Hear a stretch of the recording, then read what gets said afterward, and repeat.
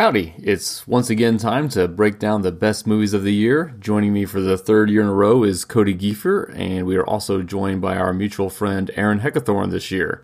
This is all a little later than usual because of COVID delaying the Oscar season, but it was still fun to discuss our favorites of the year and see how they compared. And I did try to edit around a little bit to avoid spoiling movies that are coming up higher on someone else's list, so if it seems like we're bringing up something out of order or skipping some things, that's why. Enjoy the show.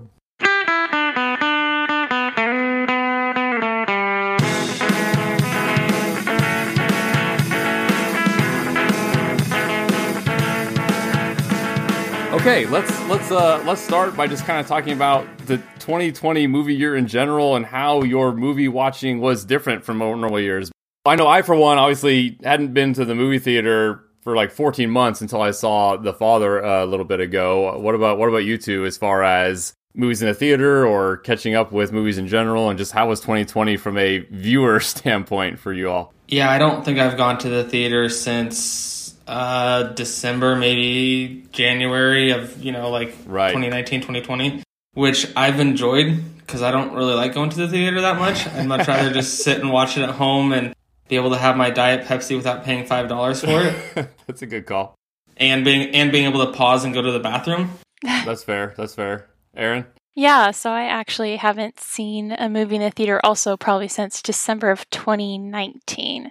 And our COVID restrictions here are probably much more strict than I'm assuming either of yours. So I think movie theaters just reopened in my county a couple of weeks ago. So okay. Yeah, I haven't even had the option. I think you could do drive-in theaters, which I have no interest in seeing a movie in a theater like that. The sound quality is always bad. It's kind of hard to see. So I have no interest in that. But yeah, I actually like watching movies from home. Sometimes it doesn't really work with my schedule or whatever. It's just more convenient. So I actually don't mind watching from home. It was nice because a lot of these movies were released to Amazon or, you know what I mean, available to purchase for at-home viewing. Yeah, which has been so nice. Yeah. I'm kind of the same way, but I almost feel bad about it. I feel like there's this movie purist thing that you want to see the new releases in the theater, not even about the crowd, just kind of the big screen. The fact that you can't pause it makes it it's more serious. It's like the varsity version or the pro version of movie watching versus at home where you can just kind of, oh, okay, I'll leave now or stop this one. I'll finish it tomorrow. And it's just maybe too casual, but I do enjoy it too. I won't kid myself, I guess. Because I was people who get so hung up on the size of the screen. I always thought that didn't really matter because the bigger the screen is, you just have to sit farther and farther away from it. So it's really about the same, amount of vision.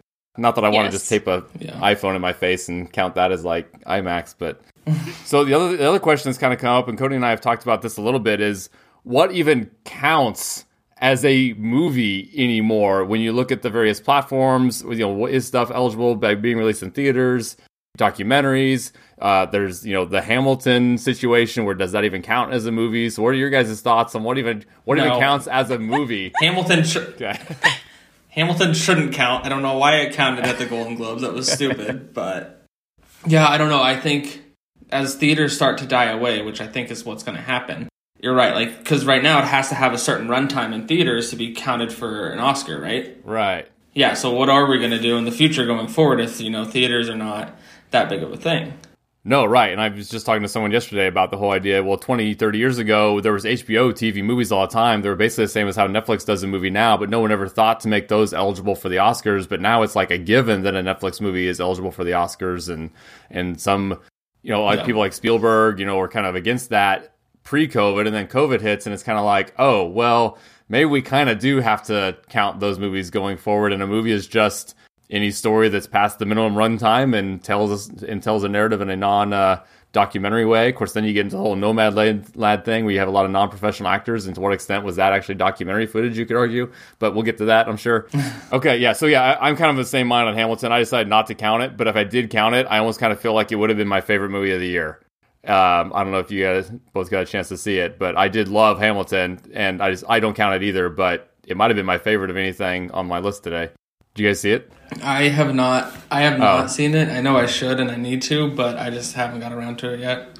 Yeah, I haven't seen it. I mean, Oh, I know man. the Okay. musical. I love the musical, but I don't have a Disney Plus account. So Oh, gotcha. But you had seen the musical, Aaron, like in person? yeah, hmm Oh, well, yeah, you Yeah. you win that game, I guess. Then Yes. where'd you see it? Where'd you see it? San Francisco. Yeah. Ah, the advantages of Yeah. being in California, I guess, huh? Yes. Yes. Yeah, that's awesome. It was supposed to be here this year, but COVID killed that. Was it supposed to be? Oh no, it's actually in Kansas City, I think, this fall. Is it? Yeah, I think Kansas City's getting it this fall. But again, it's one of those things where like the nosebleed seats are like $300 or $400, and it's just like, Oh, yeah. it's like like I understand like live theater has a premium associated with it for a reason, but I'd almost rather, I don't know, it's just too expensive. I can't justify it. Okay, so I think we're going to start with some honorable mentions first. And again, what we will do going forward here is if a movie comes up and you have it higher on your list, just kind of chime in, and we'll always talk about it when it comes up the final time. And so, Cody, kick us off with some honorable mentions here that didn't quite make your top 10. Yeah, so 2 of them are documentaries, and they're only on honorable mention because I refuse to put a documentary in my top 5 or top 10. So one's called Boys State, and do you guys know what like Boys State is? I've heard of it. And is that like the association for like a leadership thing for young guys?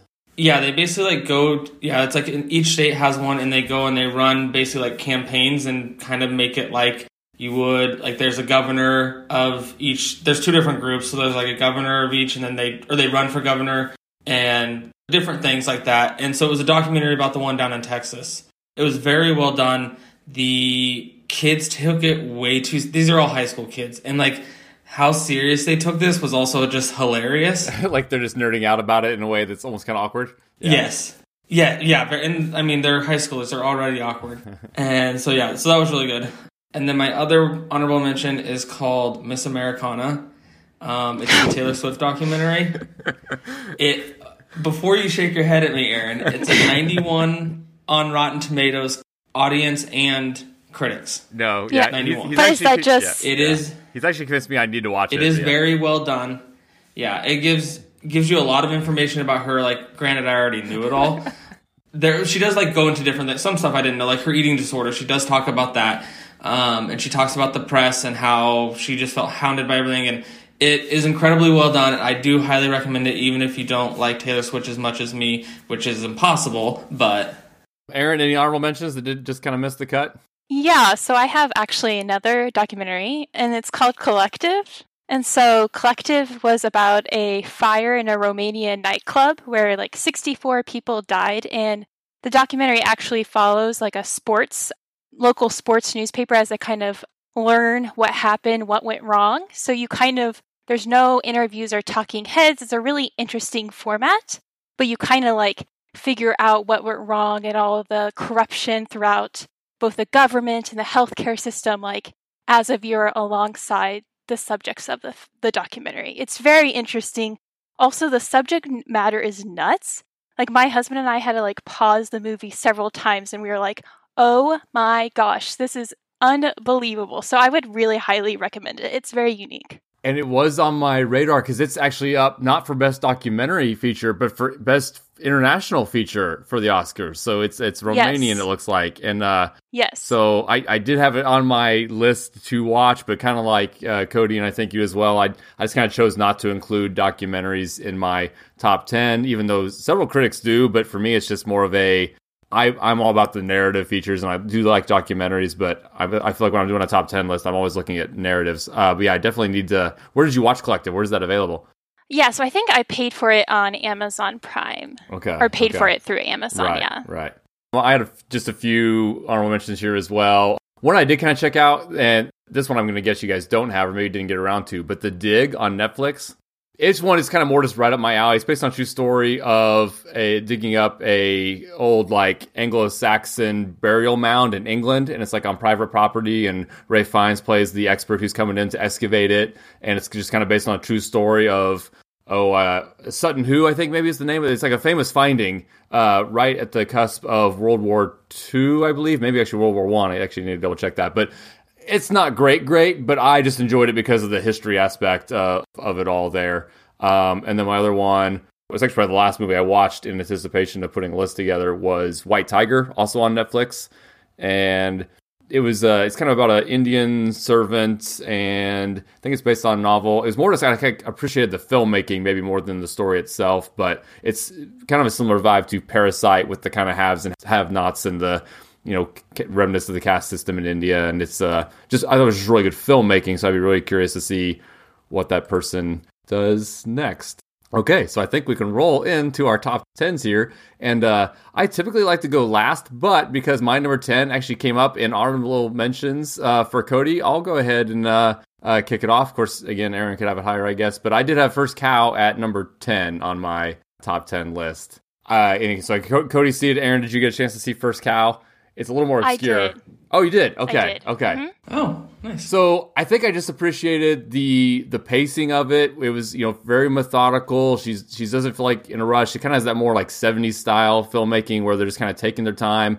And I think what I just appreciated most was it changes your appreciation of things that you take for granted, specifically the milk that is so rare to have a milk cow in the Oregon frontier in the 1800s here.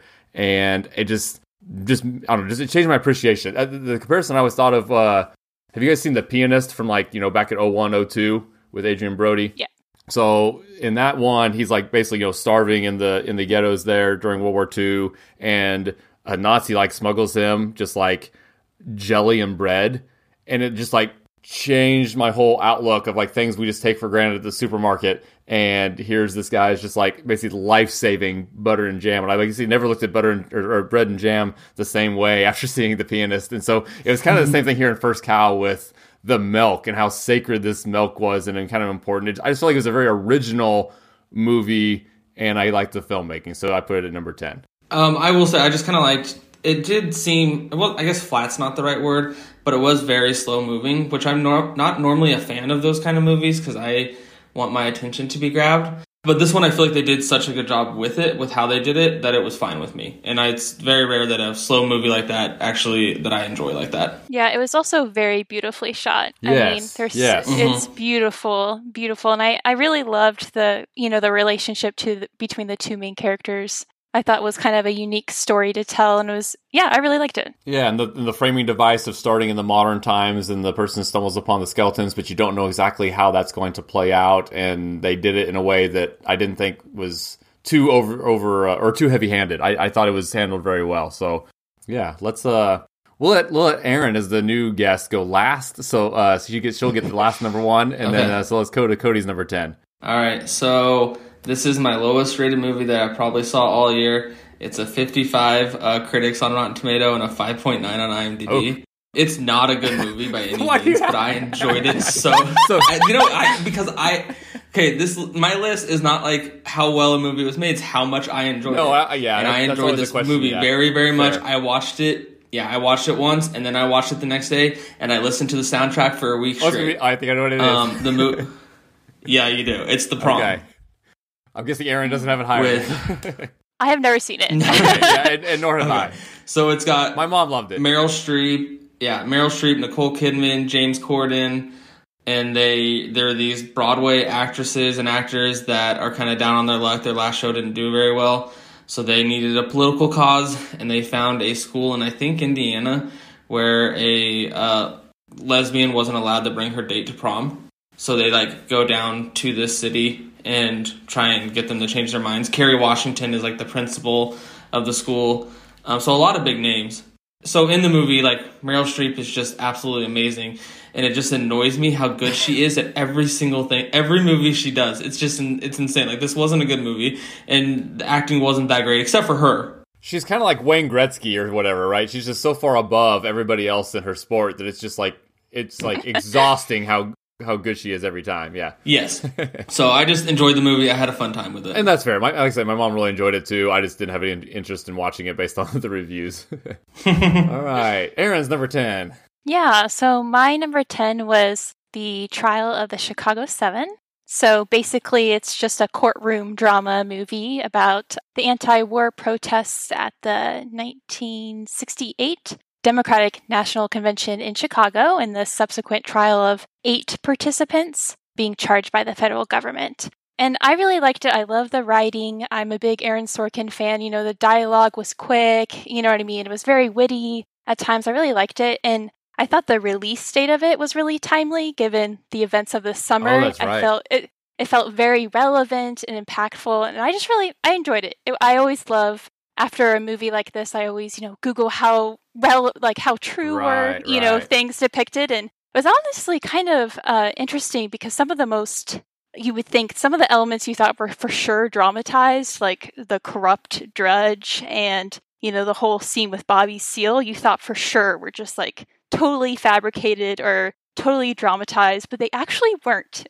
So It was very interesting. I really enjoyed it. No, it's one when I first saw it, like I immediately earmarked it for, that'll most likely end up in my top 10. And I really enjoyed it. Again, Sorkin is awesome and it was really well done.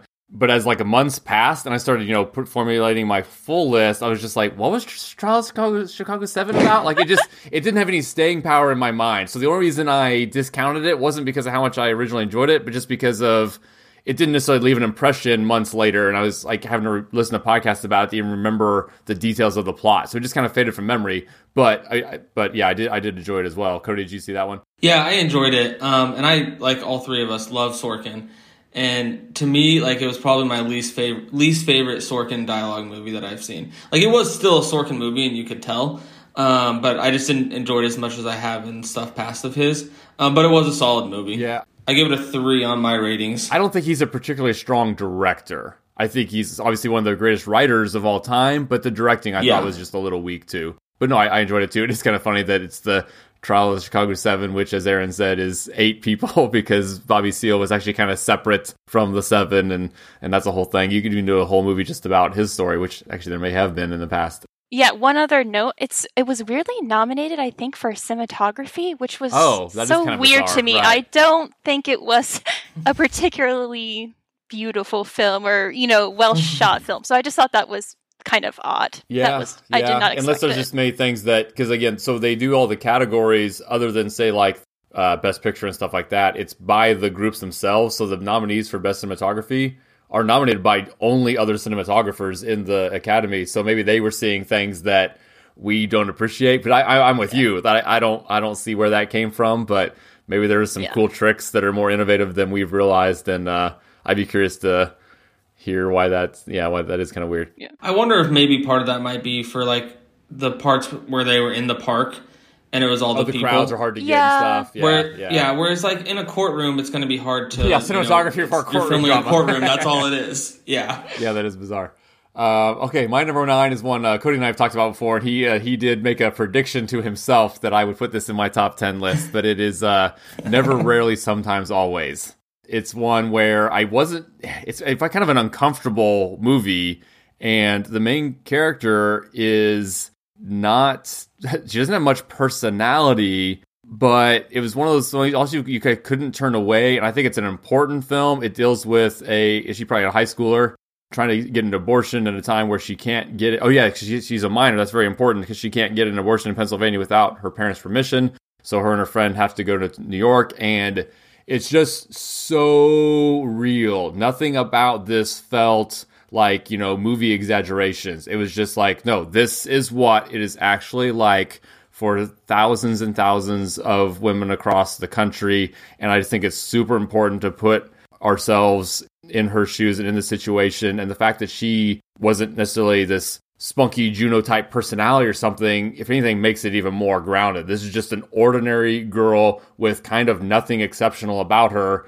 going through a thing that far too many people have to go through. So I think it's important. The title work in is amazing, and the scene where you kind of get the title worked in is just devastating and kind of one of the highlight scenes from any movie for me this year. Do you guys? Aaron's nodding, so I'm guessing you saw it. Yeah, I saw it. I actually really did love it as well. It didn't have much dialogue, which I don't necessarily mind, but it did, without the dialogue, it still did such a good job building tension. You know what I mean? Yes. You felt so tense the entire movie, and Absolutely. You just wanted the main character to be okay, Yes. and just, You wanted to help her, and you can't help her, yeah. Yeah, and I love the way it was shot, and I think, how they felt so tense and nervous, and yeah, it was very unique, and I really did enjoy it as well. Cody, I remember we talked about it. Did you see it? Yeah, I did see it. I feel like kind of what you said, Rich, so many people go through this exact same thing. It could have been basically like a documentary. Yeah. Of just following one person around and their experience of living in a state where they can't get the resources they need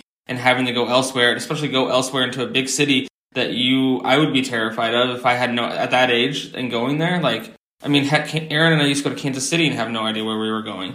So I couldn't imagine going somewhere like New York and having to go through something so traumatic and also while dealing with all of that. I had the longest time even figuring out when it was set because they have so little resources. At first, you kind of just assume that maybe this is set in the 80s or 90s, but then all of a sudden you see them on their smartphones and realize, oh no, this is contemporary. And I feel like that was intentional to kind of make it timeless. And of course, there's the theme throughout of them having to deal with creepy men on every level and, entitled men. And just, I thought it's an important movie that I'm going to bring back up again when you all bring up another movie. Because I think there's some parallels, and this is the better version of that movie we'll get to later. Yeah. Okay. Number 9. Yeah, so my number 9 is the personal history of David Copperfield. Oh, I didn't see that one. Okay. I didn't see it either. Yeah, it was on my list. I just never got around to it. Yeah, so it's basically a film adaptation of Charles Dickens' novel. And this is apparently a really unpopular opinion. It has horrible Rotten Tomatoes score. Which is why I didn't watch it. Yeah, and so it's certainly not a faithful adaptation of the story, but it's a rather, lovely and whimsical reimagining of a classical story. So I think to watch it, you need to kind of throw away all your expectations and just kind of get wrapped up in the whimsy of the film because it's very funny and charming. It's super fast paced. There's tons of wonderful characters that come in. It's almost like comical, physical humor throughout. And it is so fast paced. Like towards the end of the story, you're almost like painting, you know what I mean? You're like, oh my gosh, but it's super whimsical, and it's kind of hard to get an adaptation like this that doesn't feel like pretentious or stuffy. Right. It's just really unique, and so I really loved it. I would recommend it. Well, I'm just looking at it on Rotten Tomatoes. It actually does have a 92 on the critics side, but it's a 53 audience, and that kind of gets in the conversation. And Cody and I have had several times about Rotten Tomatoes splits. Like I almost feel like I want to do a PhD dissertation on Rotten Tomatoes splits. Because you'll see them go Yes. both ways, and I usually don't always enjoy ones with big splits, but I mean, again, never, rarely, sometimes, always is a 99 on the critic side and a 46 on. Oh, really? Yes, on the audience side, and so the David Copperfield at 92/52 or 53 is similar, but yeah, that's a high enough of a critic score. I would be curious to watch it. I have not read that David Copperfield book, but I like the idea of putting Dev Patel in the lead role, so I would be curious to check that one out. Yeah, definitely recommend. Okay, so Cody's number 8. So my next 4 movies are also ones that I just really enjoyed this year. That's what it's all about. And I will say Rotten Tomatoes scores kind of back me up on it. So my number 8 is Happiest Season. Oh, is that the one with Kristen Stewart or whatever? Kristen Stewart, and then I saw it. I liked it. Yeah, and Dan Levy from Schitt's Creek. So I thought it was just a fun movie, and I had very low expectations going into it because I'd heard everyone talking about it. And when I have low expectations going into a movie and it's actually good, then in my mind it's better than it is. Absolutely. Oh yeah. And same, and the opposite is true. Like if I have super high expectations for a movie and it doesn't meet, I'm like, oh, this movie was terrible. Yeah. So Happiest Season, it's basically a lesbian couple, and they're going home to meet for Christmas for one of their with their family, and she has not told her family yet that she's a lesbian. And so it's that story of she's pretending just to be a friend. They're having to sleep in separate rooms and stuff, and then kind of getting caught. And then a third female comes in, played by Kristen Stewart, and kind of moves things around in there a little bit, but not to give anything away. But it was really good. The only thing I didn't like, I had talked to a friend of mine about it, and she said just how they depicted a same-sex relationship in the movie she wasn't a big fan of, and I kind of got it. It didn't bother me. You see the Hollywood version of it as opposed to the realistic version of it? Yes, yeah. So I got that. and the one who was not the family member, her just being okay with having to hide her true self from the other family. She was too okay with going back in the closet. Yeah. Yes. Yeah. Exactly. So some people did have trouble with that. It didn't bother me, but I guess I thought that was kind of one of the drama or dramatic points was she wasn't super okay with it. My biggest issue with the movie, and again, I did enjoy it, but was I didn't want them to be together. I didn't think they were a good couple, and then they bring in Aubrey Plaza, who is by far she has better chemistry with. It's so. It wasn't even about the filmmaking or the performances. It was more just like, no, they shouldn't be together. She should be with this other girl. Why would you? Anyway, I think Aaron agrees with me. Yeah, I agree. I liked it, but yeah. Okay, but yeah, it was enjoyable. Let's see. So we're on to my number 7. If I'm keeping track right. Okay, my number 7 is the Father, the one I saw most recently in the theater. Which, Cody, did you ever get around to watching that? I know you talked about trying to catch it at the last minute. Yeah, I was going to go, and then I ended up... Something came up that night and I haven't gone. So Anthony Hopkins was just absolutely amazing, and I love Olivia Colman more and more. Everything I see her in, I think she's just so versatile, and I'm almost legitimately confused how she didn't break onto the scene until the last couple years. And it seems like she went from who's that to major player, Oscar winner, and she's just awesome and so different in everything. She plays his daughter, and it's just the best depiction of dementia I've ever seen on film. Not that I've seen a bunch, but it reminded me of, you know how Memento basically gives you short-term memory loss, so you can't it messes with your head that way? The Father does that. Even though it's pretty much a straight-up drama based on a play, it manages to do the same thing where you're on his side. Like when he's, seeing things wrong or remembering things wrong because he has dementia, you're like, but he's right. And so you have those same feelings too. And then the fact that the performances are just absolutely, top-notch. Like, I almost want to give the Oscar to Anthony Hopkins over Chadwick Boseman. I'm kind of wish Chadwick Boseman was in supporting so that Anthony Hopkins can win an Oscar for this because he deserves it. And it's just really, really good, and I highly recommend it. But if you guys haven't seen it, not much else to say, I suppose. Nope. No, it's on the list. Yep. Cody's number 7. So my number 7 is called Run. Oh, okay. With Sarah Paulson. It, but didn't like it. But yeah, I liked it a lot. So I mean... You put Sarah Paulson in anything and I'll love it. I love American Horror Story. And it was similar, like, kind of filming and acting to that, because I feel like she really only does one role, and it's something like that. So she has a daughter, and this story's been done before, which, shockingly, it's not based on a true story. It's like a multitude of different ones. But, so anyways, her daughter is sick of some sort, and she thinks she has, like, some life illness thing for her entire life, but it turns out it's the mom, Sarah Paulson, making her sick, so that she's dependent on her. Based on true stories of this kind of thing happening, which is kind of crazy. Yeah. So it surprised me that I thought it was one, like, actual true story, but I guess it's, like, multiple that they kind of blended together from when I was looking it up later.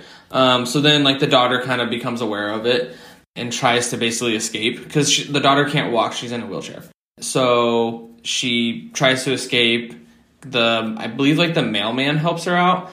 Then Sarah Paulson finds out, like, catches them and stuff, and it was, I enjoyed it a lot. I love Sarah Paulson, so I think that's why it's on my top 10. Well, and the girl playing the daughter, I did think gave a great performance, and her performance is actually maybe my highlight of the film for me, since I didn't really like the script. I just thought it was a weak script and maybe a weak story, and I just didn't buy it. And I don't like thrillers that are kind of that kind of cringy anyway. But the girl playing the daughter did great too, and that's what I'm pretty sure. I'm 99% sure one of Sam Kasner's friends was the editor. Oh. Yeah. Oh, really? He went to like middle school with some guys that are out in Hollywood and doing that kind of stuff. They're actually directing the sequel to some other movie, and I think one of them edited this movie. So like I said, I don't want to bash it too bad in case Sam shares this with him. The editing was great. I didn't like the script. And Aaron, I'm guessing you didn't see it. I have not seen it. No. Okay. And again, so Cody says you should see it. I say you're not missing much. Hey, it's a 90% critic score. Oh, okay, fair. Then I just don't really like that type of movie, I guess. And yeah, kind of like I don't even think I had Get Out in my top 10 when it came out. So I just kind of really like those kinds of movies, I guess. So my number 6, actually, for my number 6, it's my mom's number 1.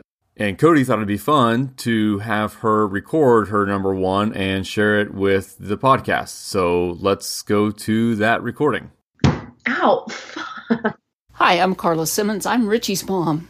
So, In 2019, I saw 42 movies in the theater because I'm retired now, and that's what I do. I go to the movies. In 2020, because of stupid COVID, I saw 10 movies in the theater. So I really had trouble coming up with some movies, so I waited till the Oscar nominations came out and looked at theirs and considered the ones I'd seen on that list, which wasn't all that many. But I do want to give a special shout out to the top movie on my list of the 10 I saw in the theater, and that's a very sweet little rom-com called The Broken Hearts Gallery with Gwendolyn Vishwanathan, who's a wonderful actress. If you haven't seen her, she's from Australia, obviously of Indian descent, and she's wonderful. But I have to give my number one movie of the year to the Disney Pixar movie Onward. Partly because I spent most of my life as a high school teacher, so I love any stories about teenagers, especially really good stories about teenagers and their relationships. I am also the mother of sons, and I love the brothers' relationship in here. It was just so moving and so real. And the whole story it made me laugh, it made me cry, which is huge criteria. It was always a good way to get an A in my class is to write a paper that made me laugh and made me cry. A movie that makes me laugh, makes me cry. Same thing. I love it. I think voice actors get short shrift when it comes to credit because that's a really difficult thing to do.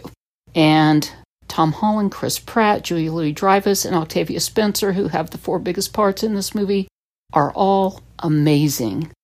The best of fantasy. It's got real-life relationships and just all around a movie that I will be watching over and over and over and over again throughout the next few years. Ow. Okay, so that's what Mom had said. That is my number 6. Cody, I think you said you didn't get around to seeing it because you're not a fan of Chris Pratt. Aaron, did you see Onward? I did not. Okay. I like how Chris Pratt is why you say I didn't see it.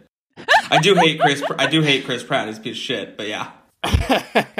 So it's one I actually didn't realize. So I had my whole top 10 going, and then when the Oscar nominations came out, I was like, oh, Onward was from 2020? So I hadn't put it on my tentative list at all, but I did love it. Actually, I lost track if it's a Pixar, if Mom even said if it's a Pixar there, but I did really, really dig it. I thought it was the plotting, like the formula of the script is like the quintessential fantasy movie set in a fantasy world, but like the modern version. So it's like 2020, but in a world that has the ogres and the dragons and all these things. And they basically, what we see of as fantasy is their ancient history or their past. And now it's the modern world with all these same kinds of characters. And then the whole plot follows these brothers trying to have one more day with their father. There's basically a spell that when they're trying to cast to basically have one more day with their father, and just becomes this whole kind of heartwarming journey, but also just so clever. And again, I agree with my mom. You kind of tear up at the end, just how everything just kind of comes together perfectly. So I watched it. I do have Disney Plus, but I watched it on my iPad because that's the only device I have Disney Plus on currently for reasons.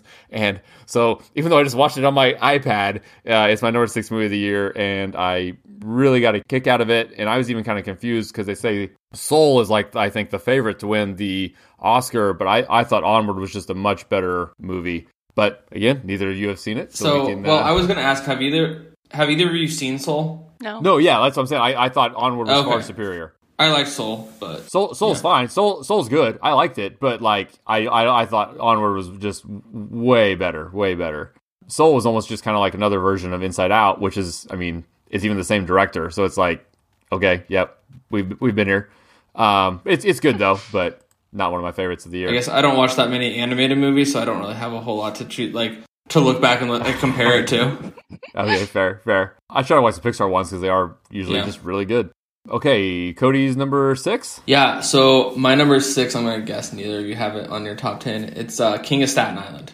I never got around to watching it. I know you recommended it, but it was like 2.5 hours, and the reviews were good, but not like a stellar, so I just didn't get around to it. I do want to see it, though, because isn't it Judd Apatow? Yeah, so he directed it, and it's got Pete Davidson in it, Marissa Tomei, and Bill Burr. So it's basically Pete Davidson's life, like, growing up. Dad was a firefighter. Dad died fighting a fire in New York, so it just kind of follows Pete Davidson around and how kind of he's he has an older sister who has her life together, and he's still living at home with Marissa Tomei. And it was another one of those movies I had very low expectations going into it. I wasn't even going to watch it myself, but Jenny and Colton wanted to watch it. It's from friends of mine, so I watched it, and it just far exceeded any of my expectations. And Marissa Tomei is awesome to look at and to see act. both things are true. And I do need to get around to watching it. I do want to watch it. I think it just seems like for a comedy to almost be 2.5 hours, I think just kind of was honestly, if it was 45 minutes shorter, I would have watched it already. And it's a weird thing. Fair. Obviously, I don't mind long movies. It's just when I'm prioritizing things, I just didn't get around to prioritizing. I feel like it's a typical Judd Apatow movie where it's a comedy, but there's some deep, serious stuff in it. And I think that's what I like, other than just being like a typical comedy where they just try to make you laugh the entire time. Whereas like a lot of the Judd Apatow movies, like there's actually plot and storylines in there that get pretty deep. And this one got really deep, dealing with his dad dying and his mom starting the date again. And the fact that his mom dates another firefighter after her husband had died as a firefighter. And I think I even said on with Logan on History and Film, talking about the best dramas have comedy and the best comedies have drama. Yeah. And honestly, that's probably one of my problems with Run. There's no moments of levity. I feel, but whereas Get Out is way stronger because it has so much humor in it. It makes it a better horror. And then Run is basically just always nonstop serious. But no, I definitely want to check out King of Staten Island. Let's see, Aaron 6, I believe. Yeah. So I had Judas and the Black Messiah.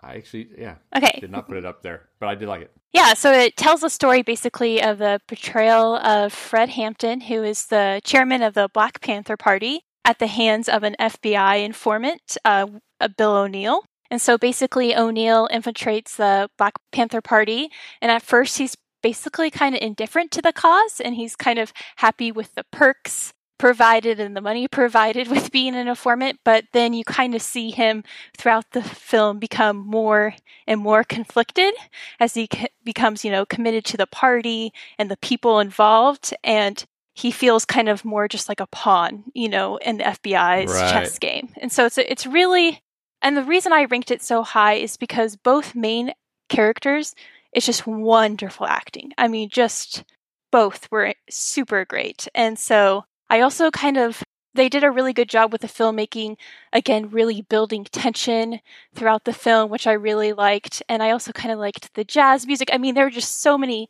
everything was really good. Every single aspect of the movie I really enjoyed. So, it is really good. Like, I'm actually like sitting here, you say all that, I'm like agreeing with everything. I'm like, why do I not have it in my top 10? Like, it's... I just thought the exact same thing. No, it's really good. Yeah. Lakeith Stanfield and Daniel Kaluuya are amazing. What's funny too is I always forget. So is it me or is Daniel Kaluuya just like he's just put on like 20-30 pounds of muscle since Get Out to the point that I don't recognize him in anything anymore? Yes. Yeah. So because what he was in something else maybe that was the Best Picture nominee or really good last year, and it's just like I'm like, who's that guy? I recognize that guy, and I just keep forgetting it's him. He's just kind of bulked up, but no, he's great. Lakeith Stanfield is great. The filmmaking's great. It's I really don't have anything negative to say about it. I think I was a little confused about because obviously the film is definitely on Fred Hampton's side, and obviously the FBI just straight up assassinated him, and it's just travesty, and it took 12 years for them to get any kind of justice. I think there was basically a payout from the government eventually for a wrongful death suit 12 years after his again assassination at the hands of the FBI, which is just horrible. But did I miss something, or was he actively promoting violence though at the same time?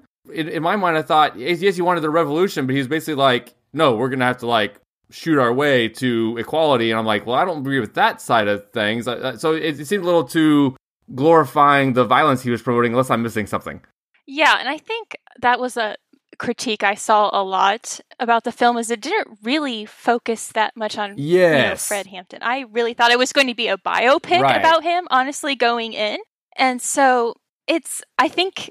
hopefully maybe it encourages you to kind of do your own research about it. Because I mean, that's fair. You don't learn about the Black Panther Party in high school. I mean, Cody and I talked about this. It's something that is not talked about, and if it is, it's probably really misconstrued, what the Black Panther Party stood for and, the positive sides of it. And so, yeah, I did kind of agree, but, another critique I saw is both of the actors are way older than the actual characters they play. Oh, really? Because they're not old. They're the young guys, but the guys are even younger? Yes. So, yeah, because Hampton was only 21 years my gosh. When he was killed by the FBI, which makes it so much more tragic. Yeah, that's crazy. That. And I think that's kind of maybe why it wasn't a biopic, because, I don't know, 21, you're just beginning your adult life. And then O'Neill was actually only 17 when he first was approached by the FBI, which again, that's why you see how he's so indifferent. You could see kind of how he's so impressionable. Yeah, he's 17 years old. He doesn't want to spend 11 years in jail. He's barely been alive 11 years. You know what I mean? So, wow. Yeah, and so I think both of the acting, I mean, it was incredible. I don't want to knock that, but I do think it kind of maybe took away from the actual story. No, you're right. I think that completely changes even the way I'm thinking about it. Like, I don't want to even, maybe excuse some of his overly radical rhetoric, although also then, holy cow, what a speaker Fred Hampton was at just 21 years old. And then also the naivety is more excusable when he's a teenager. You're right. But at the same time, I wouldn't have wanted to replace those actors because they're so good. So I kind of get doing that too. Oh, wow. Okay. That's crazy. But yeah, to your point too, they talk about, they show the feeding the kids programs that the Black Panthers had. And then I did listen on the podcast. They talked about the whole getting basically the white supremacist groups to march with him. Fred Hampton actually did that. He went to like these, Confederate, groups, with their flags and not liking black people. And he convinced them to be on the same side for their cause, kind of against, police corruption and stuff like that. And it actually worked, 30, 40 years ago. And I'm like that, or 50 years ago. I'm like, that's crazy. And it really happened. So yeah, very good choice. Good choice. Cody and I messed up. Okay. So my number 5, this is where I have Minari. Just, again, it sounds like you both liked it as well and had it high up here too. I just thought it was just sad and sweet and beautiful. There's almost not even much more to say about it. It was just so real, and everything was kind of earned as far as the relationships between all the family members, and you see where each of them are coming from, and they're trying to see after this big move from California to Arkansas as a Korean immigrant family, can they make a go of it? And the dad wants to start a farm, and the mom's like, this is not the quality of life that I want or what we had or what you've promised me in the past, and I love you, but at the same time, this might be too big of a strain on our relationship, and bringing in her mother, and it's just a family drama, but just so beautifully done. And I mean, there's not really much more to say about it. What are your thoughts? I was just thinking back, like my favorite scene, and because I think about that with movies a lot, and I think mine was when the tornado happened and like they lost power, because it's something they've never experienced before in like either in Korea or in California. Right. And I'm like, especially for the three of us, it's old hat. We go sit on the front porch and watch it. But they're all like sitting there freaking out. And I'm like, oh, I totally get how that, especially even up here, like we had a tornado a couple of years back and I was at a store and like people are I'm like, guys, it's just a tornado. It's probably not going to be that bad. It's in Michigan too. Like, so like just seeing how they reacted to it, I thought that was really cool. And they played it very well. Like the kids being scared, dad trying to be the tough guy and go outside and like save some part of something they had. And so I thought that I really liked that part of it. Yeah. And the grandma was an amazing character. Yes. She's hilarious. I loved the grandma. She was definitely my favorite part of the film, and I loved especially the relationship between David, the little boy, and his grandma, and how they kind of grow to love and understand each other. It was super sweet. And yeah, I kind of liked it. Was a very beautiful story, like you said, but it wasn't like overly, like it wasn't melodramatic. It wasn't sappy, right. Yeah. And overly sentimental or anything like that. It was just a very intimate look at a family and their struggles. Yeah, I feel like I really liked that. The movie just kept it very real, and they did a good job of portraying that. Yeah, right. And almost like even like the little details, like they're basically chick gender checkers and sorters, and it just seems like, well, that's so made that can't be real. So like it almost adds to the realism when it's something that seems so odd and specific like that. And yeah, just how I guess. We don't want to spoil things necessarily, but yeah, just the struggles they go through, and then also I love the title working. I always love when a title again. So it's almost like a cliche that you kind of have the title worked into the movie, but this was a way where it's more like, oh, it's just like the plant that the grandma, and it doesn't like it's not even a plot point. It's more of just like a detail, and they just chose to call it the movie after this sweet little detail, and they're struggling over here, but then look how easily this stuff grows along the riverbank, and I don't even know exactly what it is. Like, they're eating it, but I don't really know what Minari is, other than it grows really well. Yeah, like I said, it's just about the relationships, and it's just kind of like hard not to kind of smile and cry a little bit, and just kind of like, it's almost like a meditative movie. You could just have Minari on and just feel at peace. Yes. Yeah. So yeah, highly recommended by all three of us, it sounds like. Which that'll be interesting to kind of look at too. It's like when Logan and I did our top 10 of the decade, we kind of figured out which is our consensus overall. Is kind of what, adds up to the highest. And so far it might be Minari. I was going to say, that's our only one where all three of us have it in the top 10, right? So far? Yeah. So thus far, Minari is our consensus pick through half our list here, I guess. Okay. So Cody's number 4. My number 4 is One Night in Miami. Okay, which was my number 8, and I think Aaron's honorable mention. So yeah, that's another good one for us all. But yeah, let's talk about it. Okay, so you're gonna have to help me. It's Muhammad Ali, Jim Brown, and Sammy Davis. No, Sam Cooke. Sorry. Yeah, and Malcolm X. Yeah. Yes. So it's basically a night after one of Ali's fights. He wasn't Ali at the time, though, right? He was still Cassius Clay. Still Cassius Clay. Yep. And so it's basically them kind of, the whole black civil rights thing. So it's them kind of deciding how they want to go about it, and they have differing opinions on it. And I just thought, I thought the acting was very, very good in the entire thing. I loved that it was Regina King that directed it, and it was her first one. And I thought it was what a solid first directorial debut. Oh, for real, yeah. It was really good, and I like the idea that it was more based on reality than you would think. Like, it sounds like those 4 guys actually did hang out that night after Cassius Clay got basically his first ever world title. He had just got the world title, and they're hanging out after, and they think they're just going to go hang out and party, but Malcolm X is like, no, we're just going to talk. And everyone else wants to party, but then it becomes this kind of drama. You definitely can feel it's based on a play, but it also not in a way that's bad. I know, Cody, you've had ones before, like Fences or something, where you're like, it almost feels awkwardly based on a play. This feels like it works, almost like a Richard Linklater kind of thing. I think it worked better in this for me because they moved around more. Whereas like Fences, it's basically just set in like 1 or 2 different places, like a play would be. Right. Whereas this, I feel like they went around more. They were at the arena for the fight. They were at the hotel. They went to go get food and alcohol. Like, they moved around more, and I think that's probably why, as a movie that was a play, why I enjoyed it more than I do other ones. Yeah, it felt less stagey. I don't know. Yeah. I'm sure both of you saw the Ma Rainey's Black Bottom. I think that was the issue with that film this year. Yes. It's like, the characters talk about their feelings, and the camera pains back and forth, and so it didn't feel like a movie. Yeah, for this, exactly what Cody said, I think moving around did a really good job of kind of breaking up, because I think it's actually a 1-act play. I think I looked that up, so I can see that. Even more commendable that they did a good job, translating it to a full movement. Feature. And giving the movement. Oh wow, well, that's a good call. And they do kind of introduce them all separately. I like that, where they kind of introduce each of the 4 and then get them together.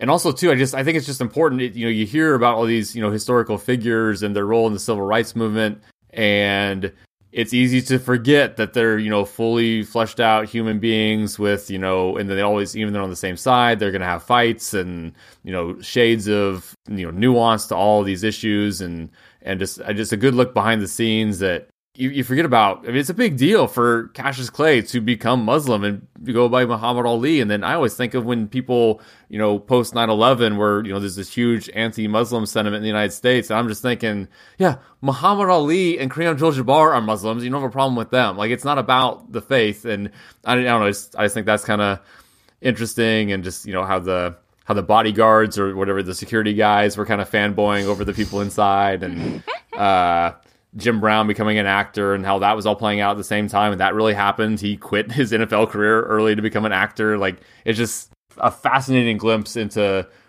One Night in Miami.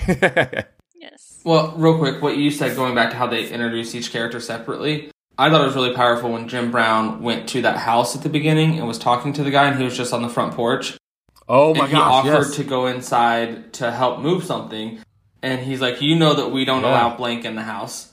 And I was like, oh, so he's like idolizing this guy because he's a really good football player in the state of Ohio, but yet he won't let him inside of his house. Well, probably where he's from, though, was it from Georgia, North Carolina, or somewhere? But because he was down back, he was back in the South. Yeah.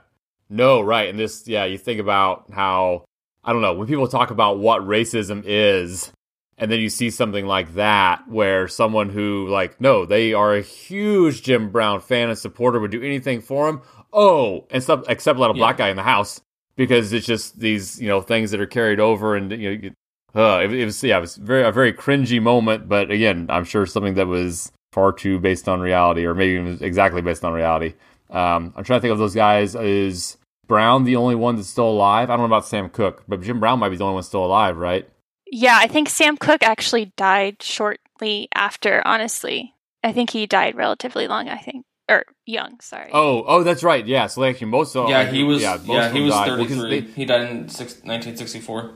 Oh, wow. Because in the film, Malcolm X is even talking about almost like prophesizing his early death, which is interesting too.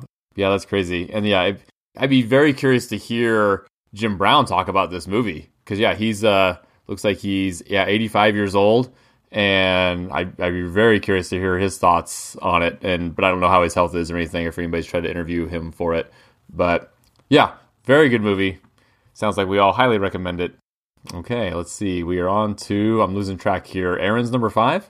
Oh, number 4. Or are we on 4s? We're on 4s. 4. Okay, yeah. My number 4 is Another Round. Okay. Okay. I liked it. Yeah, so real quick, it's kind of starts at a 40th birthday party, and it's a group of 4 kind of middle-aged high school teachers that propose this experiment based on this like psychiatrist theory that argues that humans perform better with like a certain level of alcohol at their systems at all times. It's like 0.05, or like it's relatively low. Like it's below the legal limit. Yeah. Yeah, just like a buzz, basically. Yeah. And so they like tell themselves they're doing science, like the science experiment, and they even try to write a paper, and it kind of just, so they start drinking before class, and, it's have like this steady buzz kind of throughout the day and throughout every situation, even in their home lives and stuff as well. But it kind of follows one character, Martin, who's kind of in a bit of a midlife crisis. He's kind of an uninspired teacher and a detached father and husband, but I just thought it was a really interesting portrayal of alcohol and alcoholism in just like a very unique, honest way. It wasn't really, again, it wasn't melodramatic. It showed both sides, like the pleasure of alcohol and its destructive qualities. And it wasn't fully a drama.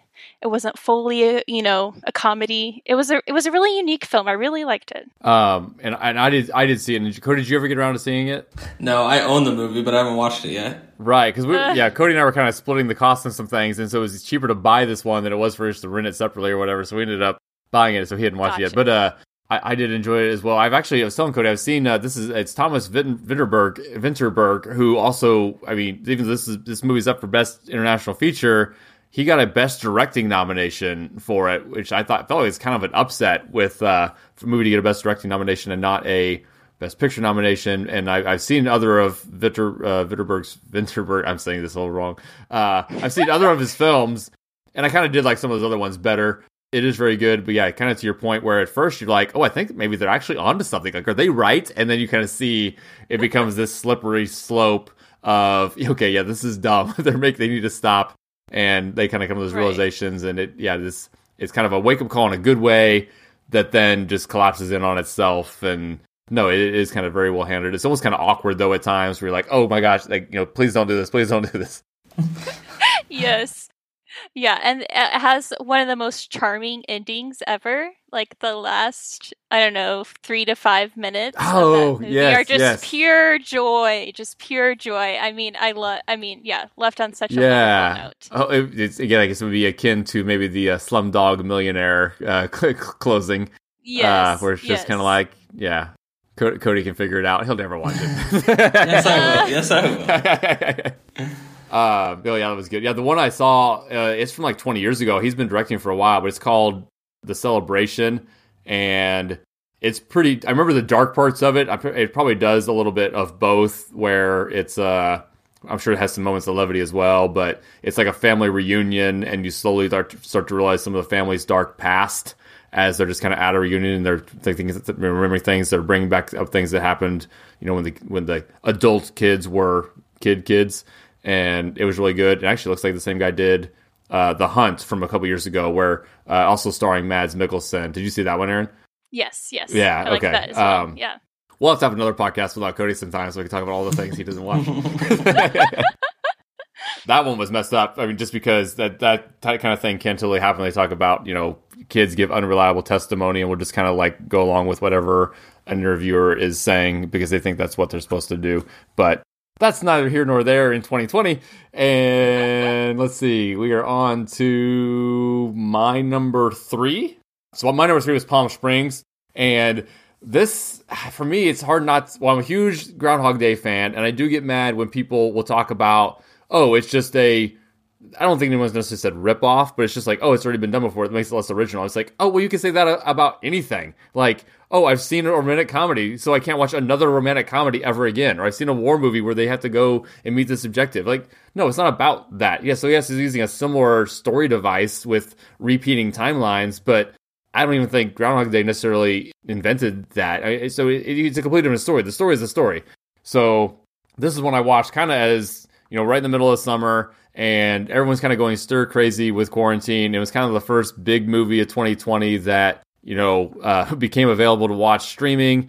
And I was starting to put together, start thinking about my 2020 top of list. And this was kind of one of the first ones I saw. So this movie was actually kind of my number 1 spot for several months. And I just enjoyed it so much and did think it was an interesting spin on the Groundhog Day type premise, and just was one of those movies I was just probably literally grinning the entire time. So I haven't seen Groundhog Day, but in my mind I kept comparing. Yeah, I kept comparing. I'm working on it. Okay. How do we disconnect him, Aaron? What does kick you out? I'm pretty sure I got the DVD from you. I think it's Also, that entire box of DVDs is still in my trunk. Well, don't let it be there when the weather gets hot and cold and going back and forth. That's true. Get it inside at least. Okay, I'll move it inside. You're going to have to buy me 50 DVDs to replace them. Anyways, in my mind, I kept comparing it to 50 First Dates. Okay, which I've seen parts of, but not actually all of. But it's the same kind of thing because it's just from her point of view. So she thinks it's being repeated, but yeah. Yeah, so only 1,000 times better than that terrible movie. Okay. So yeah, I like Andy Samberg a lot. I think he's hilarious in Brooklyn 911. So it was a great movie. Yeah. Like you said, Richie, I thought it was kind of a unique take on that time loop genre, and it was kind of refreshing because the whole plot wasn't what's going on, how do we figure out this world. I think it worked for someone else to join someone in the time loop. Yes. So yeah, and I will just say this film really renewed my faith in rom-coms, which I usually hate so much. They're usually like so cheesy and predictable, but this was funny, cute, kind of serious at times too, actually touched on serious issues, sure. But I loved it. I thought it was just wonderful, and it was, like you said, released at a perfect time. Yeah. Oh, yeah. It was a perfect 2020 movie. Yeah. And it could just even like the casual vulgarity of it is not too much, but it also just kind of adds to the humor and just, so clever. You think of how the J.K. Simmons character works in, and then you can get into the whole theories of the old lady at the wedding. It's like she seems to be actually maybe being looped as well. And just kind of okay with it. And, so you got all these kind of, little fan theories you can come up with. And you start thinking about what would you do in this situation. It's just a great conversation starter as far as all those things go. And and I need to rewatch it. Like I'm almost talking myself into like, oh man, maybe I should have had it stay at number 1, but I also had watched some of these other things after. And there's a little bit of recency bias sometimes when whatever you saw most recently, it's if it was good, it definitely kind of overshadows maybe stuff you saw before it that you also liked. Again, like I mentioned with Charles Chicago 7, that I don't even really remember it. But if I watched it last, I might have it at number 5. So, no, Palm Springs is awesome. So, okay, so we're coming down to the end here. So actually now we're on to my number 2. So are we down to just fewer than 6 movies because we have some overlap here? Okay, so my number 2, which I think you guys have both already mentioned now, Uncle Frank. So where did you all have it? I have Uncle Frank at number 2. It's my 3rd. Cody 3, and Aaron, did you mention Uncle Frank also? Number 7. So another one for all 3 of us here, high on the consensus. So, and this is one, like honestly, I was going back and forth putting this at number 1, and it was almost a coin toss for me here.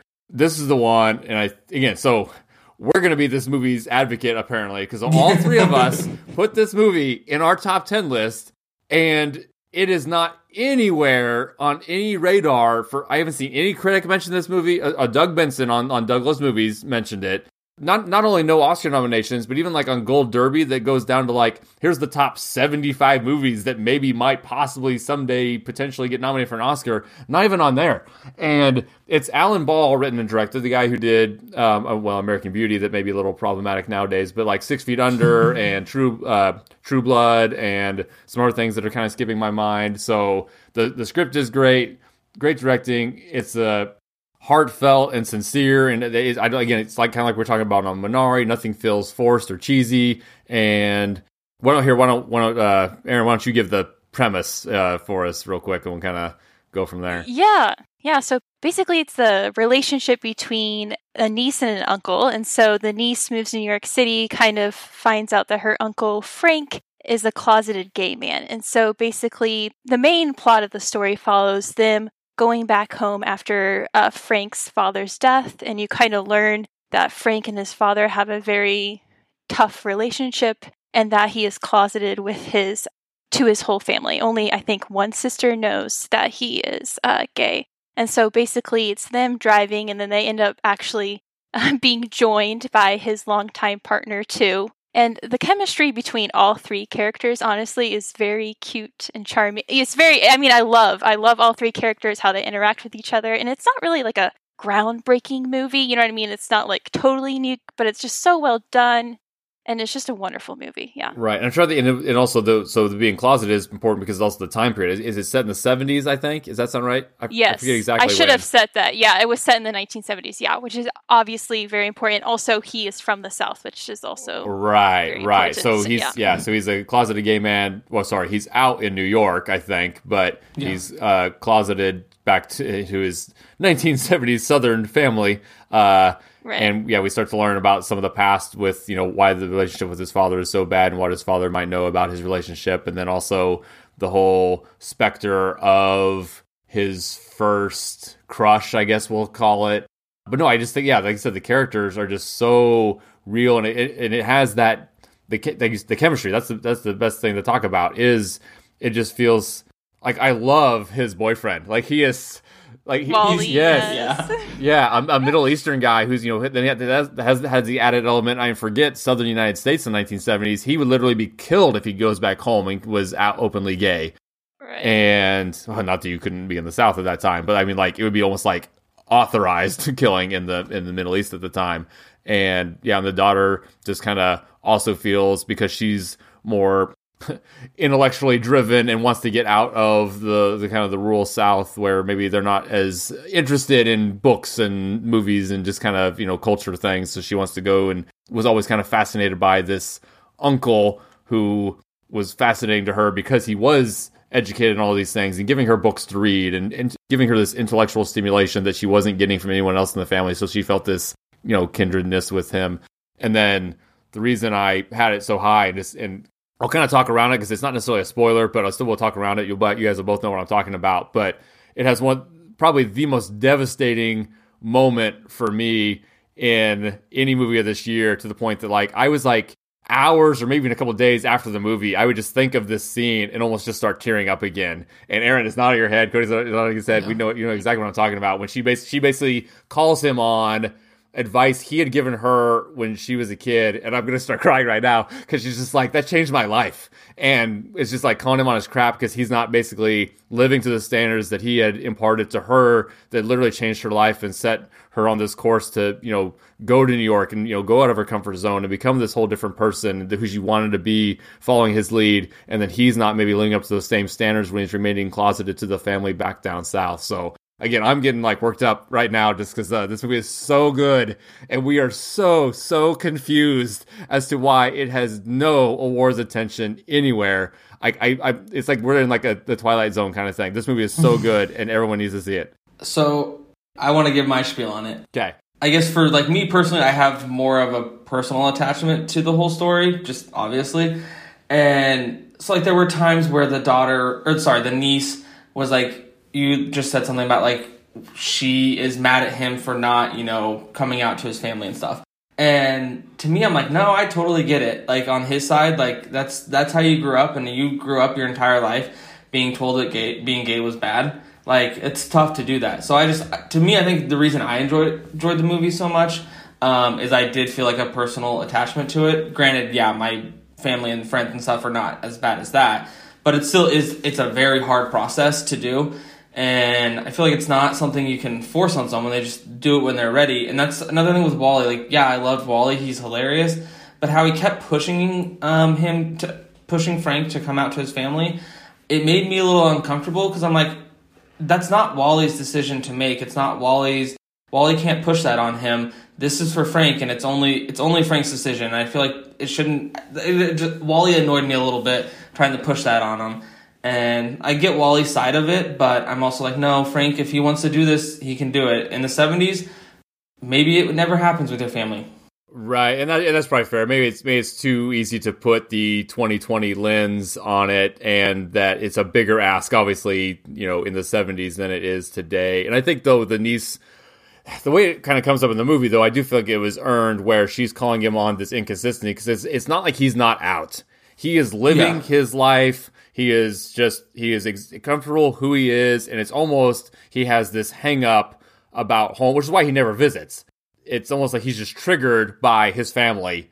And so if he's ever going to go down there, he just can't be the same person he is openly in New York, because it's not like he's in the closet in New York. So I think she's kind of calling him out on that logical inconsistency when he's giving her similar advice. So, but I see what you're saying. But I also think of like my own experience. I'm like, all my friends and stuff knew before I told my family, because it's way easier to do it that way than to... Right, which is the same as Frank here, right? Yeah. No, that's fair. Yeah, and then of course you get into the alcohol side of things, and what's Frank's boyfriend's name? Wally.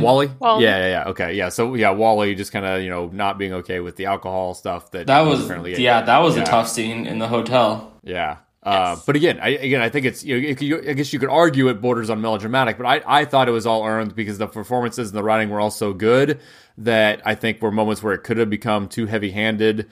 I think it stayed on the good side, and I haven't even, and again, I guess the reviews match. I mean, it is a little. It's actually, of all my movies in the top 10, it's actually my lowest on the critics side on Rotten Tomatoes. It is just a 77 on the critics side, but it is an 85 on the audience side. So it's not like it has poor reviews, but and it's a 7.3 on IMDb. So like it's legit. And if anybody knows what we're missing, let us know. Like this movie is great. This movie is great, and I almost feel like it's got to be one we champion the most, because I feel like a lot of this other stuff is a little more. Even something like First Cow, it's like I've seen that on critics' top 10 lists and stuff, but not Uncle Frank. No one. It's just us. We gotta start the Uncle Frank cult. Okay, Cody, you're number 2. My number 2 is Nomadland. Okay, which I has an honorable mention, unless it's in Aaron's number 1. I guess we can talk about it now. Yep. Nope. Not on my number 1. Okay, yeah, Cody, go. Nomadland. I did enjoy it.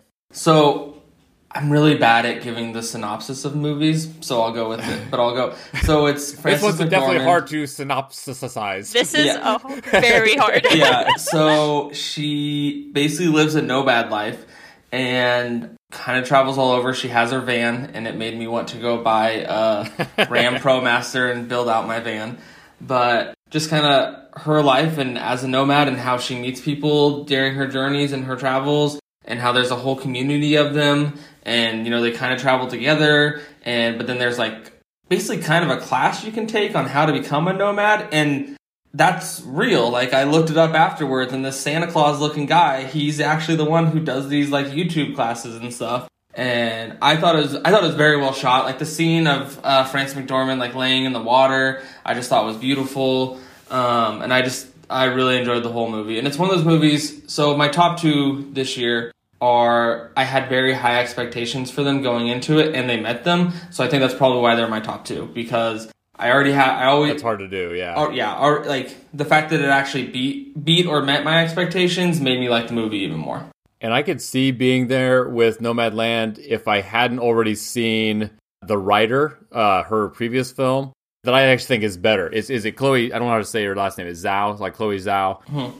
I'm actually, even though I don't have it in my top 10, I am completely rooting for her in the Best Director race. She is the favorite, and I would actually probably even vote for her. I really respect I think she has kind of a unique way of making films where she uses non-professional actors and incorporates them into a narrative. I would just argue she did it better with the writer. And I almost had issues with, again, maybe I'm seeing things, or maybe I just kind of overthink some how movies are made kind of things. But I feel like there were scenes where she was filming the real people, to incorporate it into her narrative, and then filmed Frances McDormand at a different time. And so she's making her look like you're having a conversation. And I'm like, I don't think Frances is even there on set right now. I think you combine this later. And whether it's right or not, they didn't actually ever have the two shot of them together. And it was just enough to kind of take me out of it, that I was just kind of too aware of maybe what was going on with the filmmaking. And I say that as someone who still thinks she should win Best Director.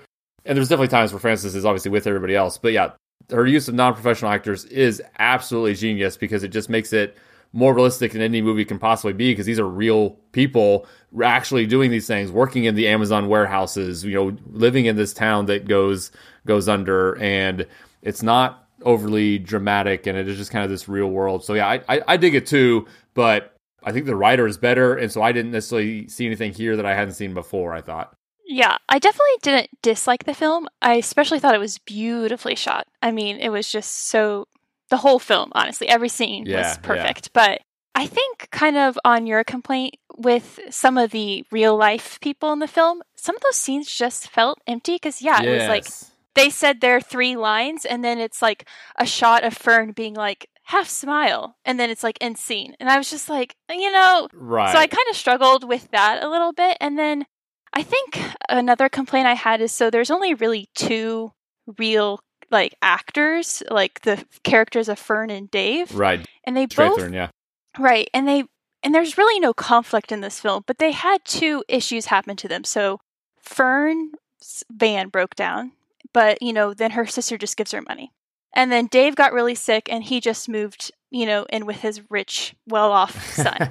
And so those could have been conflicts in the film, to kind of build the conflict in the film, because it kind of did seem very wandery. Right. But they were both so quickly and neatly resolved that it was just like, oh, so I don't know. I did like it. The acting was good. I thought it was beautiful. But yeah, I just thought, yeah. No, right. I think there's, there I don't know. There could have been more. I look forward to what else she continues doing. I think, again, I'm just super impressed with what she does, but yes, I think there's a better version of this movie.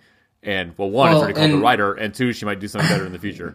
After listening to you guys talk about it, I would still keep it at my number 2, but I hadn't really thought of any of that. I think I was just enamored with the fact that she just gets to live in her van, which is like, when I retire. My life goal has always been, when I retire, I'm just gonna get an RV and travel the country. And so I think you were just jealous. You were just seeing a preview. Yeah, of the probably life that's probably what it was. I was like, I wish I was Frances McDormand right now. I don't think that's supposed to be the takeaway. Well, I know, but well, hopefully. So she just had herself, so she was very lonely. Hopefully, I'll have a husband and a dog, or 2 dogs at the time, and I'll have some company along the road. Gets a little crowded pretty quickly there. I'll make it work. My one last note, not to make it about the writer, but in that one specifically, even the lead character is a non-professional actor. So I just thought she basically made it a version of his life, basically, just kind of using this guy's actual story, but then changed it. It's not even a biopic about this guy no one's ever heard of. He's just an ordinary guy in South Dakota, but she uses him, and it was one of those things I didn't know it was non-professional actors until I'm like, his brother and his sister, wait, is this all real? It was almost like you just kind of have this realization, because there's no way these are real actors, but not in a way because they weren't good at acting, in a way that was just no one can act like this. This can only be real people. And it was. And you can kind of see that in Nomadland too, where it's just it's not that they're bad actors. It's just because they're doing so little, you're I think this is just real people. And it is. So anyway, it is a good show. Okay, so that was Cody's number 2. Aaron's number 2. Mine is Portrait of a Lady on Fire. I have it one spot higher. Okay, perfect. I was hoping we didn't have the same number 1. Okay. So that was Aaron's 2, which is my number 1. Oh, which means I guess we will talk about it now. Yay! So this is one that, and again, because we were in kind of our text messages leading this is one we were kind of debating when it should count. So this is one, it was on my list. It is on paper. You look at IMDb, it says 2019, and it is on paper a 2019 release. I think, was it even up for Best Foreign Film last year at the Oscars? Or it didn't get nominated, did it? France did not nominate That's it. So bizarre, and we'll get into that too. Yes. But it wasn't one that I just didn't get around to. It's different than we talk about, say, King of Staten Island, where I didn't get around to it, but obviously I had ample opportunity to do so. It was literally impossible for us to have watched A Portrait of a Lady on Fire before the Oscars last year. It just wasn't available. And if you look at IMDb, even though it says in parentheses 2019, it then says U.S. release February 2020. So I feel very comfortable calling this a 2020 movie. It does also have the advantage probably that I rewatched it. So I rewatched it as soon as it came available, like last April, and then I rewatched it just a couple weeks ago. It was the one I was kind of going, I was like, it's going to be Uncle Frank or Portrait of a Lady on Fire as my number one. And I rewatched Portrait of a Lady on Fire, and I was just like, this just kind of has everything. You talk about the cinematography and the beautiful filmmaking. Mm-hmm. Oh my gosh, it's one of the most beautiful movies I've ever seen visually. Yes. And Cody, I'm guessing you have not seen this one, have you?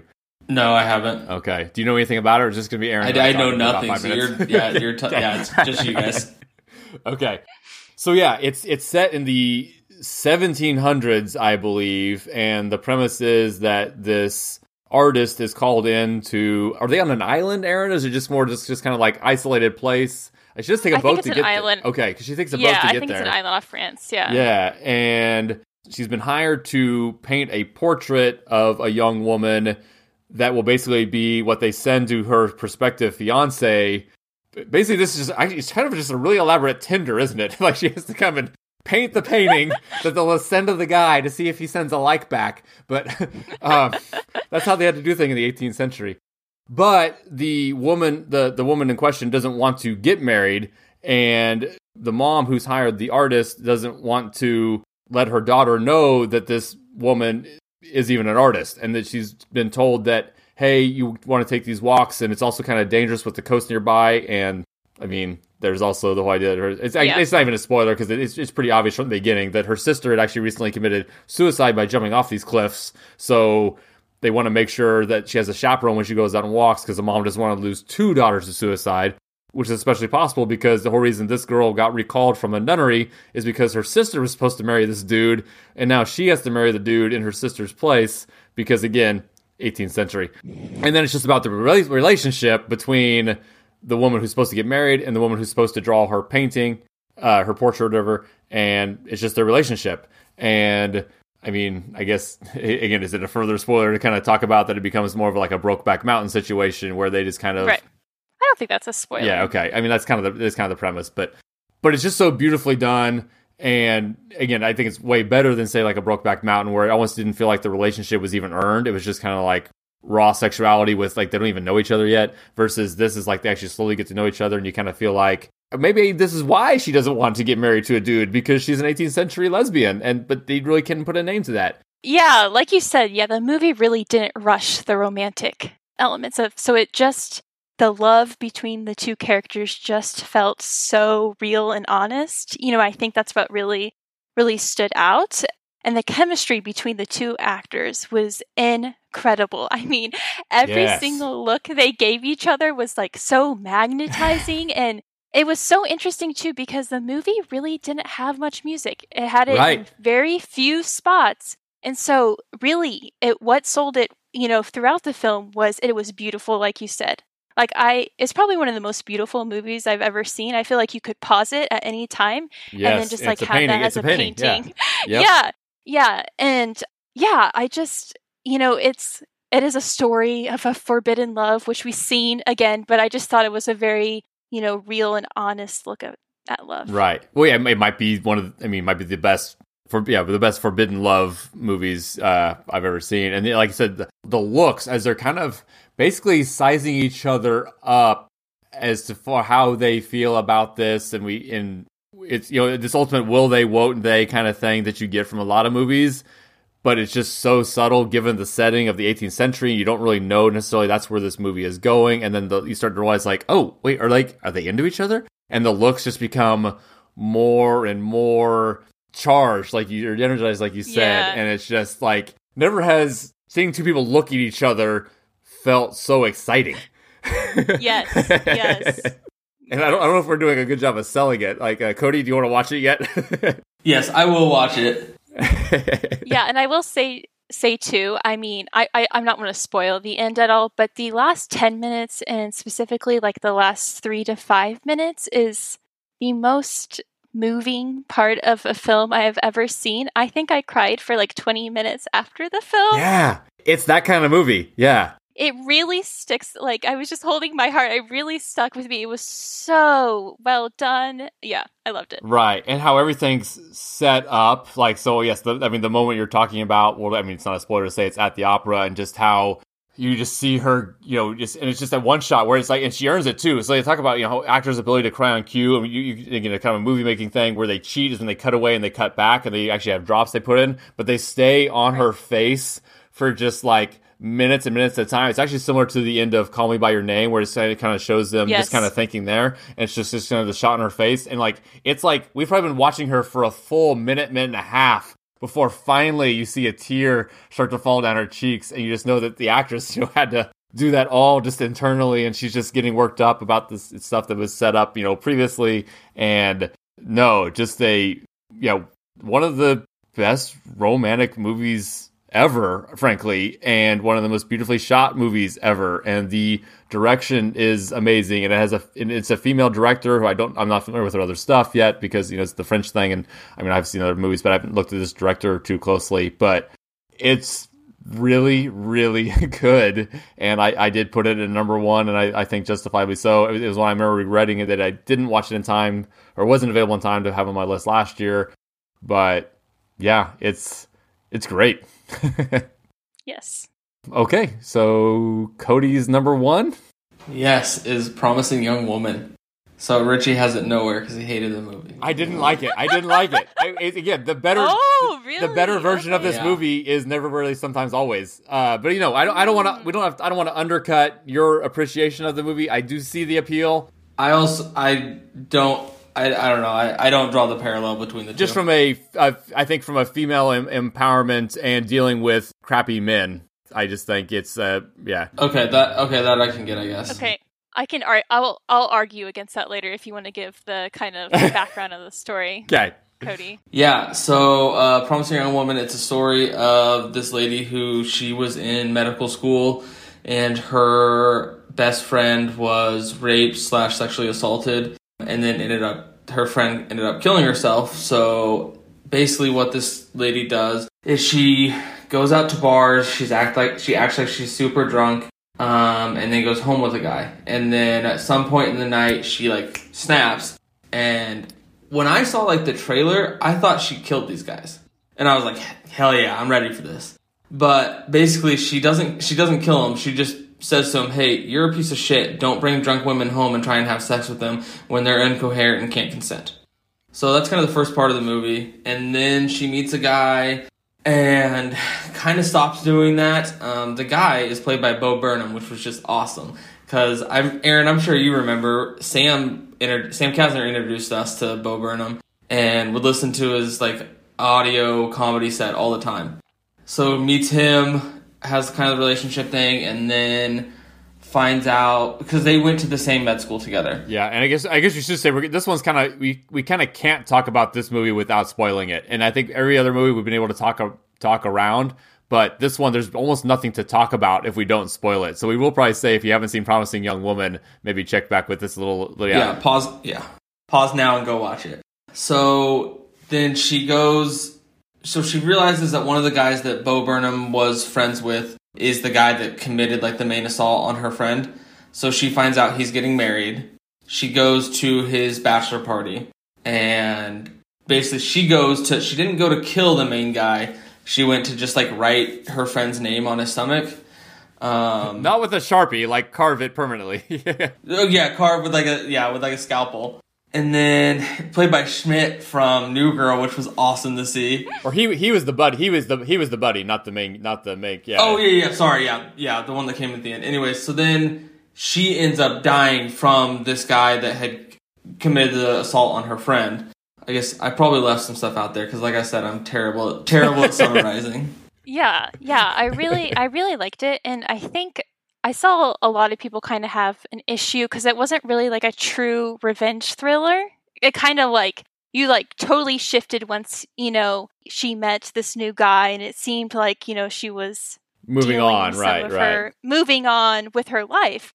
So I really thought it was like more of a story about this woman, the like emotional and toll that pursuit of revenge can have on someone. Oh, like almost like a cautionary tale. Yeah, this movie is really just about this like grief-stricken woman who's just trying to alleviate like the guilt that she feels about the situation by shaming others. You know what I mean? That's really what it is. And I think, because I will say the main character, Cassie, I don't even think, you're not really, you know what I mean? She isn't like a positive character, I want to say. Like, but once she starts to like move on with her life, you just want her to heal. Right. You just want her to move on. And Cody didn't mention this, but there is a scene where she meets with her friend's mom, Nina, which I don't think it's talked about enough, because it really shows you, like with Nina, Nina's mom has seemed to move on.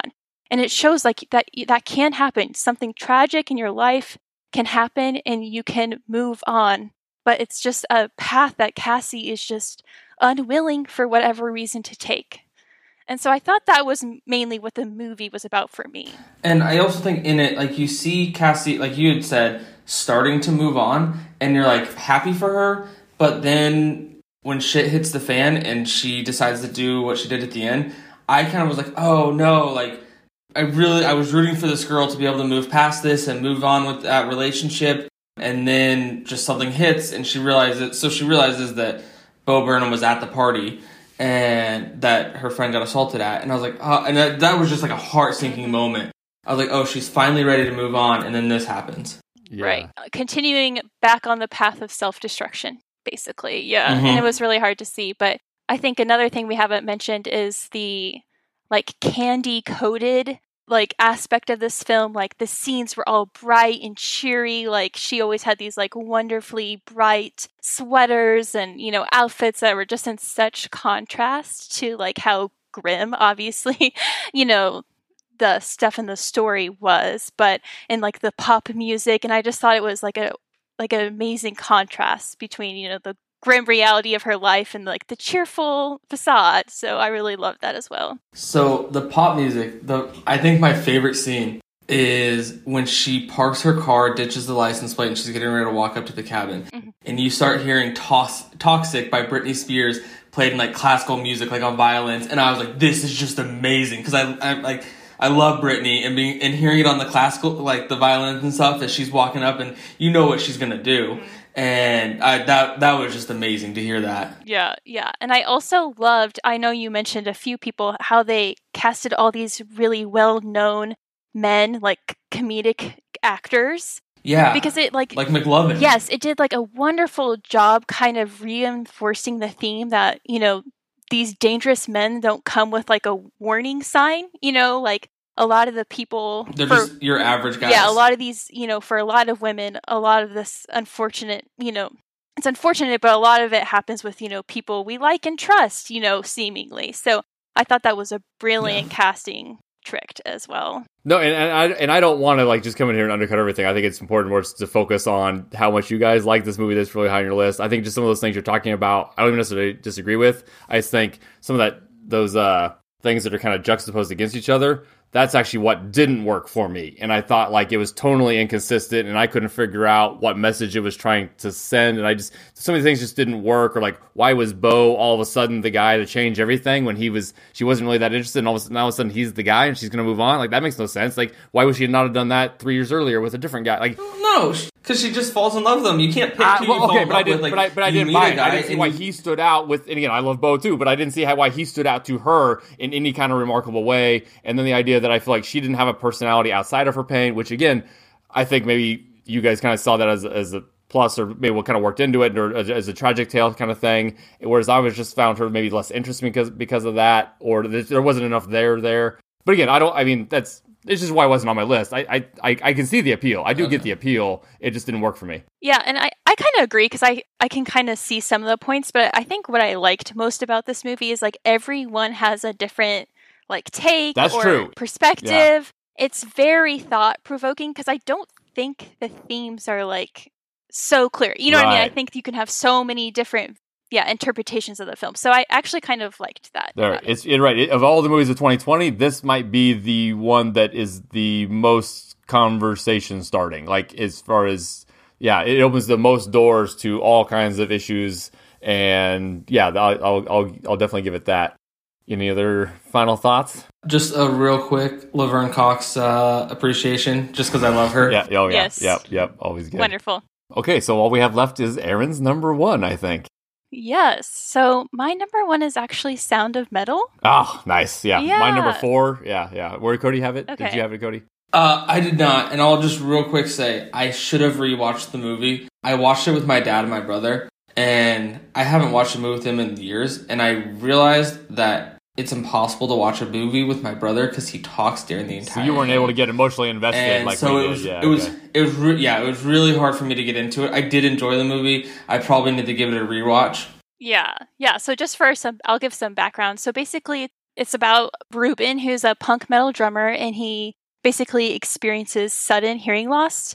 And so he goes to the doctor, and the doctor says, "Sorry, it's only going to get worse, and you're not going to get your hearing back." And so his girlfriend / bandmate Lou checks him into basically a sober home for the deaf, and it really the whole story focuses on Ruben's struggle to try to find, tranquility and acceptance in his new life, but also desperately trying to get his old life back. And I think for a movie about such a groundbreaking loss or a traumatic event, it's so grounded. It's never melodramatic. It avoids very obvious tropes throughout the movie, and it really is just a very intimate, moving story that I would argue is more about addiction and acceptance, self-acceptance than honestly the disability itself. But I loved it. And sorry, one more thing. The sound design is phenomenal. It's the most unique I've ever seen in a film. It kind of shifts between a normal sound and then kind of the muted, distorted quality of Ruben's perspective, and it's blended in such a beautiful way and is used to really elevate some scenes in the story, and it's very well done. Yeah, to that point, I would be surprised if it doesn't bring home some sound Oscars, even if it kind of doesn't win some of these other things. But yeah, it's spectacular use of sound. I was waiting to see which one of you brought up the sound first, because I already knew it was a big thing with Richie, and I knew it would be with you, because it is incredible how they did that. No, it sounds so simple. It's wait, there hasn't been a movie before about a rock drummer losing his hearing, and it's just done so well. It's such a simple concept that is just so devastating as you watch him go through this, and then the relationship with his girlfriend, and they kind of realize that they were so important to each other's lives, but to what extent do they have a role in each other's lives going forward? And that's handled so beautifully. And it's just so well made, and it doesn't sound like something that honestly I was surprised when it got a Best Picture nomination. I really liked it, but I didn't think it would have that crossover appeal to that other people would see it as just so powerful. So I'm very glad to hear you had it at number 1, because I think it's great. Yeah, and without giving any spoilers away, the ending too is so powerful. Again, another one of those endings that really stuck with me after the film, and I kept thinking about that scene because it is so well done. And again, just the use of sound. Yes. Yeah, that's one. Man, we talk about the maybe we kind of come full circle here talking about going to the theaters. I would love to see this in a theater on a THX kind of situation. I think maybe we did lose something at home, unless you have a spectacular surround sound system or whatever. But I think the use of sound, or obviously lack thereof, because he's dealing with deafness, is probably the best I've ever seen. Or heard. Yes. Oh yeah, and another note: the acting in it by Riz Ahmed is amazing, especially if you think of a performance where you really don't say anything, but he did such a good job, portraying his confusion and anger and grief just with his facial expression. So I wanted to give that a shout out as well. And actually, I'm not sure on this one, maybe you looked into it a little more than I did, but were some of the people at the Deaf Home, were those non-professional actors too? Yes. Yeah, so it's kind of interesting to see 2 Best Picture nominees with such a significant use of non-professional actors. And the guy who plays his kind of mentor figure or kind of in charge of this home, was he one of the non-professional, or is he like a semi-non-professional? I feel like maybe he's acted before, but not much. What do you know about him? Yeah, I don't know. I'm not sure. Because he got a Best Supporting Actor nomination. And he did, and he's just some guy, I think. Yeah, I think he did a good job. He does have some credits. So just click. I'm not on IMDb. I'm just on Wikipedia. But like, he's only been in like a grand total of 8 movies going back 30 years. So he has acted, but he's more a stage guy. But I think he's also partially deaf, maybe himself. Maybe that was the real part or whatever. So he is an actor, I guess, but not a guy who's worked a ton on screen anyway. But yeah, he's great. It's just so subtle. And it's kind of a theme maybe throughout. Well, except for Promising Young Woman, which is the opposite of subtle. A lot of the stuff on here is on all our lists is kind of these subtle character films. And maybe that's kind of fitting for 2020 as we're all kind of going through our own existential crisis to see these people on screen dealing with all the various things that they're dealing with in life, or something escapist like Palm Springs. And so what would be our kind of consensus kind of looking at here? So definitely kind of Sound of Metal, Minari, Palm Springs, One Night in Miami. Did I miss anything that were kind of like our... I think Uncle Frank is probably our... Okay. Oh, that would be our... Would that be our... Yeah. So actually then, let me go through real quick and just do our full top 10, especially since I edited out a bunch of the stuff where we were saying picks ahead of the person who had it higher. So Cody's number 10, The Prom. Then number 9, Minari. 8, Happiest Season. 7, Run. 6, The King of Staten Island. 5, Palm Springs. 4, One Night in Miami. 3, Uncle Frank. 2, Nomadland. And Cody's favorite movie of the year was Promising Young Woman. My number 10 was First Cow, followed by Never, Rarely, Sometimes, Always. Number 8, One Night in Miami. Number 7, The Father. 6, Onward. 5, Minari. 4, Sound of Metal. 3, Palm Springs. 2, Uncle Frank. And then I went with Portrait of a Lady on Fire for my top movie of the year. And Aaron had at number 10, The Trial of the Chicago 7. 9, Personal History of David Copperfield. 8, Minari. 7, Uncle Frank. 6, Judas and the Black Messiah. 5, Palm Springs. 4, Another Round. 3, Promising Young Woman. 2, Portrait of a Lady on Fire. And number 1 for Aaron, Sound of Metal. And if you go through and score that like a track meet where you give 10 points to a number 1 pick and 1 point to a number 10 pick and everything else in between there, and then you add them all up, Uncle Frank does just edge out Palm Springs as our consensus overall pick for the year. And we'll call it good with that. So thank you so much for joining me for this. Yeah, this was fun. This was my 3rd year. I'm glad that we brought Aaron in this year. That was fun. Yeah, thanks for having me. This was fun too because it forced me to quickly watch these movies. Yeah. Kind of meandered or like, oh, I'll watch it, when I get to it. But this really forced me to be like, nope, I want to watch all of them before the Oscars. So I think I will be more interested in watching the Oscars because it's like, yeah, I've seen, basically all but one Best Picture nominee. So yeah, thanks for having me. Absolutely. So yeah, thanks again. And thanks everybody for listening, and we'll catch you later.